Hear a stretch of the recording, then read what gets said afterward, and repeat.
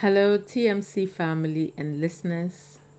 My name is Ethel Darko. I'm a quality manager and a trainer for Prisolay Solutions.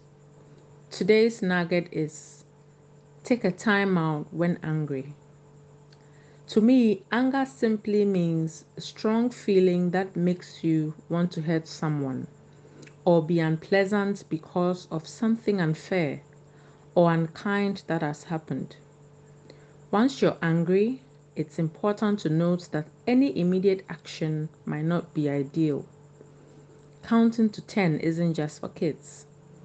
Before reacting to a tense situation, take a few moments to breathe deeply and count to 10. Slowing down can help diffuse your temper if necessary.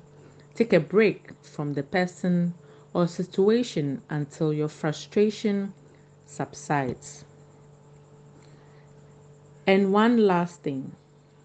Remember the African proverb that says, "He who angers you controls you."